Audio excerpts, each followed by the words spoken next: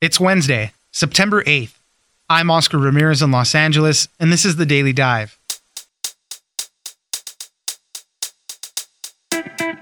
Ever since Pluto was lost as a planet back in 2006, astronomers have been in search for the elusive Planet 9. A recent study published last month is re-examining evidence for a possible ninth planet far beyond Neptune. The evidence lies in the clustering of icy asteroids and comet cores. Something big with a lot of gravity is pulling on them. The next step is looking in the right place, and the recent study also has a so-called treasure map that tells astronomers where to look. Mike Brown, professor of planetary astronomy at Caltech, and also part of the team that took Pluto's classification away, joins us for the current hunt for Planet 9. Next, the number of men that are enrolled at 2- and 4-year colleges has fallen behind women by record levels, and there seems to be no reversal in sight. Part of the problem is that fewer men are applying, but there are also a host of other issues, including the rising cost of education and the need to make more money now. Some say the time and energy required is not worth the cost. Others have a lack of guidance or feel lost on what to do next. Doug Belkin, higher education reporter at the Wall Street Journal, joins us for how more men are giving up on college.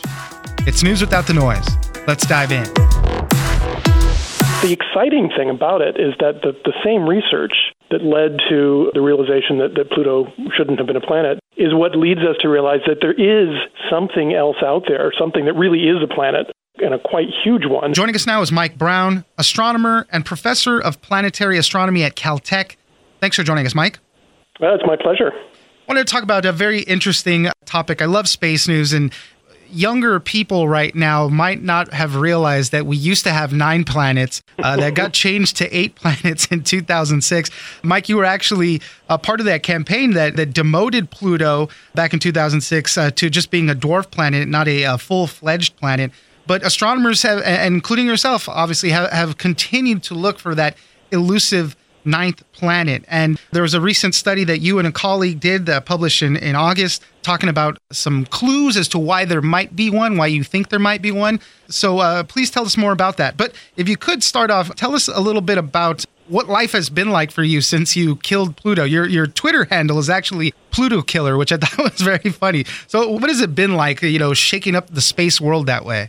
So I'll have to say that I like to say not that Pluto was demoted, but that we finally classified Pluto correctly. It's really that it had never been a planet to begin with, and we were just wrong about it for many decades. But people didn't take that very well when we demoted it. So I did. For a long time, I got hate mail and strange phone calls, and it still happens occasionally whenever Pluto is back in the news. But for the most part, I think people have moved on from worrying about whether Pluto is much of a planet or not. But the exciting thing about it is that the same research that led to the realization that Pluto shouldn't have been a planet is what leads us to realize that there is something else out there, something that really is a planet, and a quite huge one. And that's the thing that we're hot on the tail of right now. Okay, so catch us up then. What are we seeing out there beyond Neptune that you say points to there being a planet out there? So beyond Neptune, there is this vast number of small icy bodies. A lot of people think of asteroids. There's an asteroid belt between Mars and Jupiter of all these rocky bodies, but it's another sort of an asteroid belt beyond Neptune of icy bodies, and that's the fact that this belt exists and contains things like Pluto and more is why we had to finally change Pluto's classification. But as we continued to study these icy bodies more and more, we realized that the most distant ones, the ones that go on these really looping orbits that go far away from the sun and come back, maybe take 10,000 years to go around the sun, all of the most distant ones looked like they were being tugged at their furthest point by something, by the gravitational pull of something.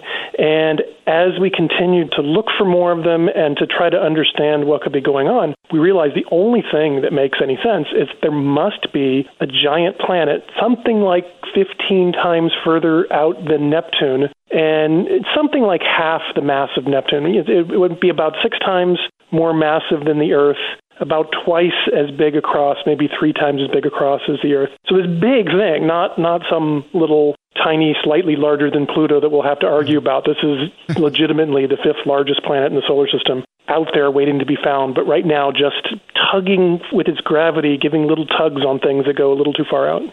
And obviously, you mentioned we've never really seen Planet 9, obviously. So we're just not looking in the right place yet. So what are we doing to kind of hone in on that? How are we trying to track it down then? This was the topic of this article that we just published, is where is it? And, we see that it's tugging things, but can we use the signatures of those tugs to try to figure out where it is? And it was a 3-year effort, really, to figure out the math and the computations that needed to be done to be able to use the things we can see to try to figure out this thing we can't see. And we now have a map. We call it the treasure map that shows where in the sky you should look for Planet 9. And it's out there for anybody. So anybody who wants to go start looking and has a really big telescope that they can use, we now know where to direct those searches. And there's an observatory in Chile that's coming online in 2023. Full operations are going to start there. So you're hoping that would be helpful in it. Yeah, it's going to be a fantastic observatory, the Vera Rubin Observatory. It's going to do many things for many astronomers, but basically all it does is it takes pictures of the night sky night after night after night after night, covering the whole sky once every couple nights. And so something like Planet 9, the way we'll find it is you take a picture one night, and then when it comes back 3 nights later to take a picture of the same spot in the sky, it will have moved just a little bit. And that's the telltale sign that you have seen something in the solar system, and it's something really far away. So it's if we haven't found it by then, that's what's going to track it down. And what if we do find this Planet 9? What could that planet look like? I mean, it's so far away from the sun. It's going to be cold. I mean, what else can we expect from its makeup? Yeah, it's a really good question. And the first thing I'll tell you is we have no idea. I mean, we have ideas, but we really don't know. And the reason we don't know is because something that's 6 times the mass of the Earth, well, we don't have anything like that in the solar system. We have the Earth, and then we have Neptune, and in between is kind of no man's land. We think, though, when we look at planets around other stars, we do see things that are closer to 6 times the mass of the Earth, and those tend to be gas giant planets like Uranus, like Neptune. And so we think that that's what it's going to be like. We think it's going to look sort of like Neptune, a big gassy thing, as opposed to being a really big frozen ice ball would be the other alternative, sort of like a super large version of Jupiter's moon Ganymede. You might think of it as. We don't think it's going to be like that, but at the same time, our ability to predict unknown things in the solar system, what they're going to be like, is not good. So when it turns out to be not a gas giant and something else entirely, I guess I'm not going to be that surprised. What do the critics say about the possibility of a 9th planet then? Scientists are skeptical because it's a pretty extraordinary claim, but the evidence is pretty compelling. But the main things that continue to be discussed are, first, whether or not it's even true that we're actually seeing this gravitational tug. There are people who've been trying to figure out if maybe it's just all a figment of random chance and a little bit of bad luck. And we pretty much addressed that one. It's definitely there. This signature of a gravitational tug is there. And then once you know that signature is there, there's kind of no other solution. Other scientists have tried to work out physics where maybe it could be a big ring around the solar system instead of a planet, but I have to say that that's actually crazier. We know of planets at this distance around other stars. We don't know of any large rings quite like that unless they're caused by planets. So I think that now that the idea that this gravitational tug is really being seen is beginning to get settled, people are going to start to take this more seriously. I think there will always be people who are just don't believe it until you see it. And that's the good news. Yeah.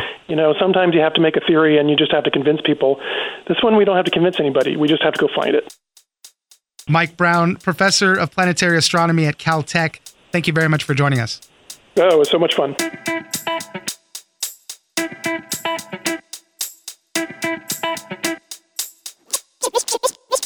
And those options in the last few years have begun to assert themselves, right? Apprenticeships and sort of faster, cheaper credentials and pathways to the labor market are appearing, and I think that's driving more men into those pathways than women. Joining us now is Doug Belkin, higher education reporter at the Wall Street Journal.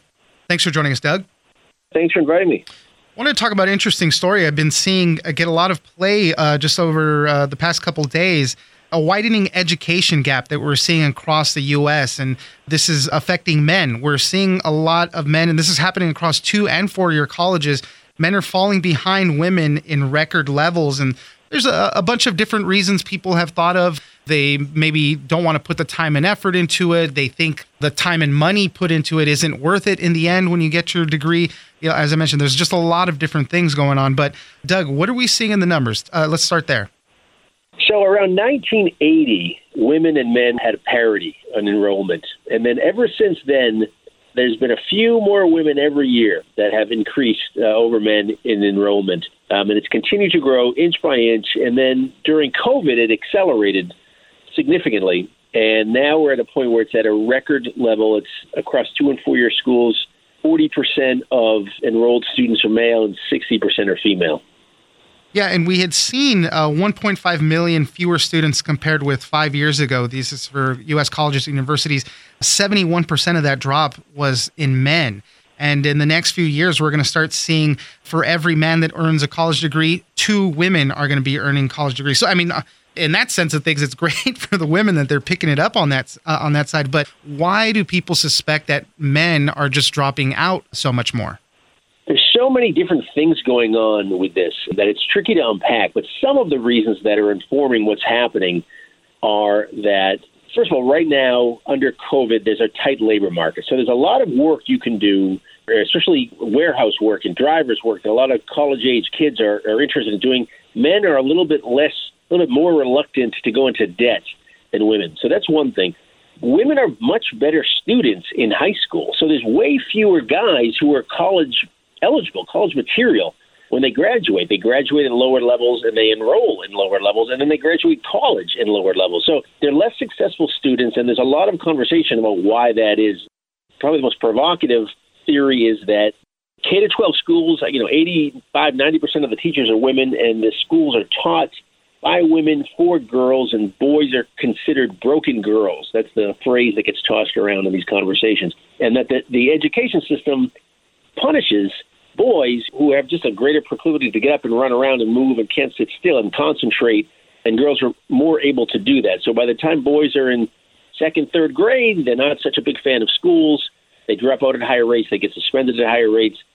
They get diagnosed with ADHD at higher rates. So it starts early. This is supposition. What I've just told you is a lot of folks have looked into that, but that's kind of the gist of why they think this is happening. And then the other big structural shift, I think, that's happening, and that's been happening for a while, is that, in the 1970s, the United States moved away from vocational education. They said, we're not going to invest in this. What we want is a workforce that is college educated, college for all.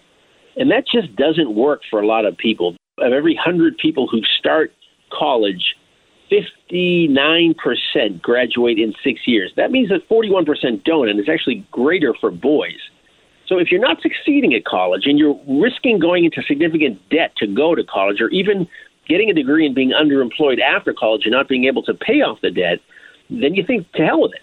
And for guys, they think, well, there are other options. And those options in the last few years have begun to assert themselves, right? Apprenticeships and sort of faster, cheaper credentials and pathways to the labor market are appearing, and I think that's driving more men into those pathways than women. You spoke to a number of young men in this very case right now, and to your point right there, you spoke to a boy who's 18 years old who basically, he's a great student. He didn't want to go to college. He took a landscaping job, makes $500 a week, and then earns money other ways as well. I think he makes some music, invests in cryptocurrencies. And so this is kind of a path that a lot of young men are taking. There's a huge amount of interest. The two things I heard, I reported this for several months, and the two things I heard the most from these young guys were crypto and Amazon. Amazon's hiring. There's a couple $1,000 sign-up bonus. Check it out. And crypto, easy money, get in early. There's a lot of that, right? I mean, we've decentralized not just finance, but music. You can make a go at making a living in music. You don't need a record label deal to make $20,000 a year now. There's just different options with the internet, and guys are tuning into this. On my TikTok feed, it's filled of side hustles to make extra money here and there. And I think there's just a sense among Gen Z that you're a sucker if you are working for a corporate 9-to-5 because you're going to get tossed away as soon as they don't want you. So maybe a sense of independence that's asserting itself too a little bit more among the men. And for the colleges themselves, it's not for their lack of trying to get more men to apply and succeed and stay in school. You mentioned in the article, too, a number of programs geared towards helping men at Baylor University just to help them submit their high school transcripts. They have programs called Males and Moms Communication Campaign, just to kind of to give them that extra edge if they need it. There's two things happening. There's enrollment and there's retention. And the schools have been pretty aggressive under the table. They don't talk much about this. They've been pretty aggressive in putting their finger on the scale for men in admissions. And that means that if you have a son and a daughter, it's probably easier for your son to get admitted, especially to a private college, than your daughter, because there are just more strong, eligible women who are applying to these schools. And these schools want to maintain at least a 40% number of guys, because that is the just sort of a golden line there. Women are less likely to want to apply to a school if they really outnumber men. So that's one of those things that's not talked about, but it's been going on for a while. The other issue is retention. And this is sort of the third leg of the story, and it's really a fascinating issue, but it cuts across the issue of the politics of the universities. Universities were built by wealthy white men for their sons, and everybody who is going now, who does not fit that description, who have built bridges to get into universities, they had to do just that. They had to make it fit for them, and they've done well. The universities are they don't look like they did 20 years ago, and they're starting to reflect the nation a lot more. But the hangover for that is that these white guys in particular, there's a headwind for the school to say, hey, let's help these guys out too. They're hurting. And the response is, these are the most privileged people in society. Why should we be pouring money into them when we really need to be helping poor black guys or Latino women or whatever it is? And so they get caught up in that, and that's an issue too.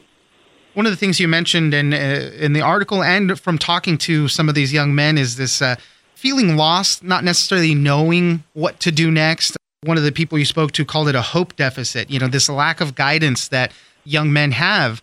How did that play out in your conversations for this story? Fatherlessness was a big problem, or it remains a big problem in the black community. I think it's 68% of children are raised in a single-parent household. That is now a significant issue in the white community, and I don't know about the Latino community, but this is spreading across the country pretty well. And to be raised without a dad is not good for either a brother or a sister, but boys are more vulnerable as children in a lot of ways. It sounds a little counterintuitive, and they are more vulnerable to some of the problems that are associated with fatherlessness. So as fatherlessness becomes a more socially acceptable and more widespread issue, boys are suffering at a little bit of a higher rate than girls. And so that's probably feeding into this whole mess. It doesn't seem like there will be a reversal in the very, very near future. It seems like this would take some time. Have administrators, anybody, colleges, universities, anybody that you've talked to feel like they might have a plan to reverse some of this, or we're just going to kind of keep, trying the best they can to, as you mentioned, applying and then the retention there? I don't see this turning around, frankly. What I see happening is the rise of these intermediate credentials. I think that the 4-year diploma has reached its apex on the pendulum swing, and it just doesn't work. It just doesn't work as well as it used to or as well as it should, and it doesn't warrant it. The value's not there. So I think we're going to see just a growth in apprenticeships and these other things. And I think there's going to be a cultural shift and acceptance of women who are going to be having more high-powered jobs and earning more money, because the bottom line is the gateway to the C-suite and to a lot of the most powerful positions in this country remain through college gates. And I'm hard-pressed to see any evidence right now that this is going to turn around. If you look to Europe, there are countries in Europe where this is far more pronounced. This is a post-industrialized phenomenon that's happening in Europe now, in Australia. So schools are scrambling. They have some strategies. They have some tactics. They're making some headways in short bursts. I doubt it'll hold, but we'll see. Doug Belkin, higher education reporter at the Wall Street Journal. Thank you very much for joining us. Thanks very much for inviting me.